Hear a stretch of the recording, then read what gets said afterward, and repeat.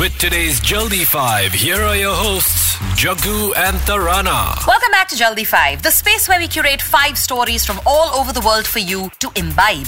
I'm Tarana. I'm Jaggu. And these are the stories you then add to conversations with friends and colleagues to keep it lively and entertaining. After all, there's only that much about politics and elections you can go on and on about. Number 5. Subramani is an auto driver in Bangalore. Subramani also lives in a posh villa in Whitefield that costs 1.6 crores. The IT department thought Subramani was up to something fishy, so they raided him, as they do. So, there is some political context to all of this, okay? Media has reported that he is close to a local BJP MLA, Arvind Limbavali, and maybe there is some Benami property angle to this. Limbavali has promptly jumped to his own defense, saying this guy is someone he had met at some functions a long time ago and has no personal connect with him. So, to please leave him out of it, and he has asked the IT department to take appropriate action. The twist is where Subramani says he got the money from. A foreign lady benefactor, it seems. Now, 72-year-old Lara Everson lived in Bangalore for some time, and turns out he once helped her get to her destination on a rainy day when she was struggling to find transport. Ever since then, they had an arrangement where he would drive her around whenever she needed transport, and they struck up a friendship. She got close enough to him and his family that she offered to not only buy them a house but also pay for the children's education. One report even says that the property documents have been submitted to the IT department. So maybe it is all above board, and Subramani is lucky enough to have befriended a kind soul who wanted to look after him and his family. But to give due credit to the IT department, they can't let it go without investigating it. Otherwise, kind benefactors from distant countries will pop up all over the place and be buying bungalows and penthouses. Number 4.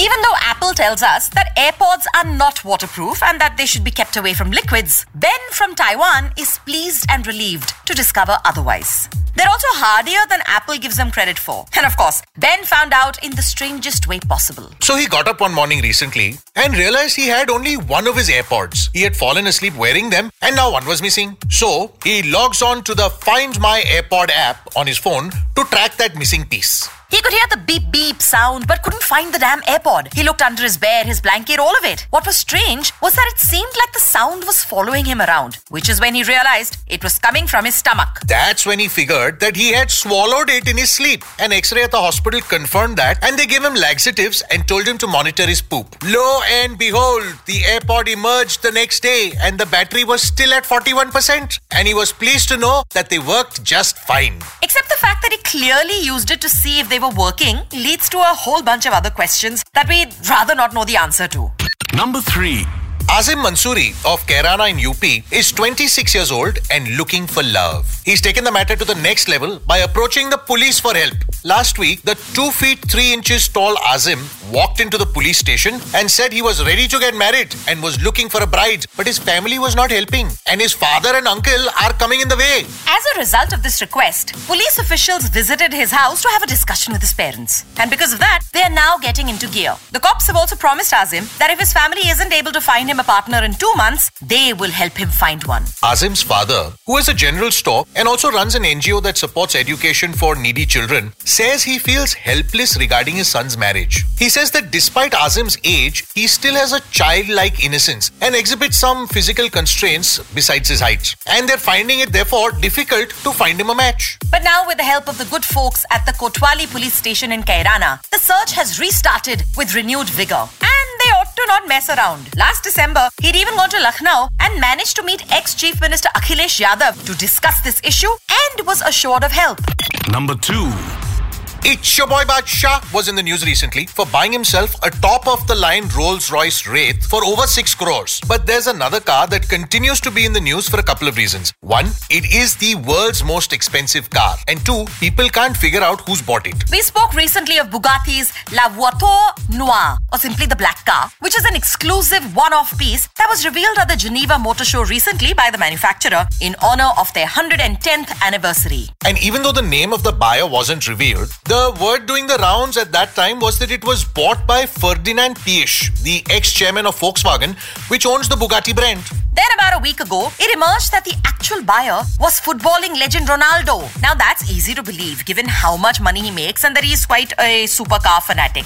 Ronaldo's garage has a Rolls-Royce Phantom, a Ferrari, Lamborghini Aventador, an Aston Martin DB9, a McLaren, and a Bentley Continental. This would make a fabulous addition. But it is not to be. His spokesperson made it clear that Ronaldo is not the buyer of La Voiture Noire. So now the hunt for the buyer is back on. And it seems the name now being thrown about is boxer Floyd Mayweather, arguably one of the world's richest sportsmen. His one fight against Conor McGregor earned him $275 million, and he's supposed to be worth totally in excess of $700 million. So not only can he afford the car, he's someone who is well known for making flashy statements with fancy cars, and this car would probably be the flashiest statement of them all. So all we gotta do is wait and see when he posts a photo with the car on Insta with the words, "In your face, bitches." Because if he's actually got it, he's not the kind of guy to keep quiet about it.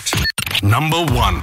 And finally, there's paneer, then there's tofu, and then there is Taiwan's national snack, stinky tofu. It really is a thing, and it really does stink. Even the BBC says so. They did a huge article on it recently. Stinky tofu is basically fermented tofu. According to legend, it was accidentally invented in China hundreds of years ago when a struggling tofu merchant opened his container of unsold goods after several days to discover that his bean curd and soy milk mixture had started to ferment. For some reason, he gathered the courage to sample it and realized that it actually tasted much better than the regular stuff. He started selling the stinky tofu, and it got so popular that it was even served in the Chinese royal court. It moved to Taiwan during the Chinese Civil War in the 1940s and has over time become everyone's favorite street snack. So think of it as their version of samosa or golgappas. But to be clear, the smell has been described as a combination of sour milk and rotting garbage. It's basically full of live bacteria, which makes it ferment, but the process that makes it stinky also makes it very tasty. Vendors pickle it, deep fry it, serve it steamed, barbecued or skewered, as a spicy soup, or even as an ice cream flavor. It's available at all the night markets. There's an entire street lined with eateries dedicated to this dish, and it seems the restaurant Dai's House of Stinky Tofu is the mecca for people with adventurous palates and strong stomachs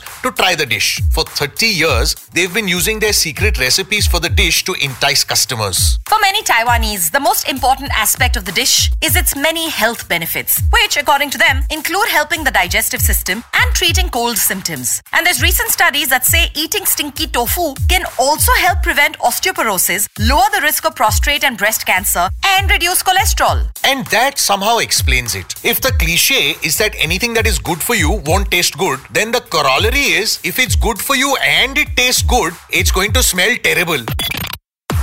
Leaving you to rethink your emotions about Karela. It's a wrap on Jaldi 5 for today. Keep these topics handy for the next time you want to throw entertaining stuff into a conversation. We love to hear from you. So please know that across social, Tarana uses @TaranaRaja and I use Jagguism on Insta and Twitter. Get in touch, please. You can also email feedback to jukebox@bookmyshow.com and follow Book My Show on Facebook, Insta and Twitter for updates on movies, events and theatre gigs. Also do check out our longer order show. It's called The Odd Couple and it's also available right here on Book My Show. A new episode will be out on Friday. Until next time, I'm Tarana. And I'm Jaggu. Okay, bye. Bye-bye.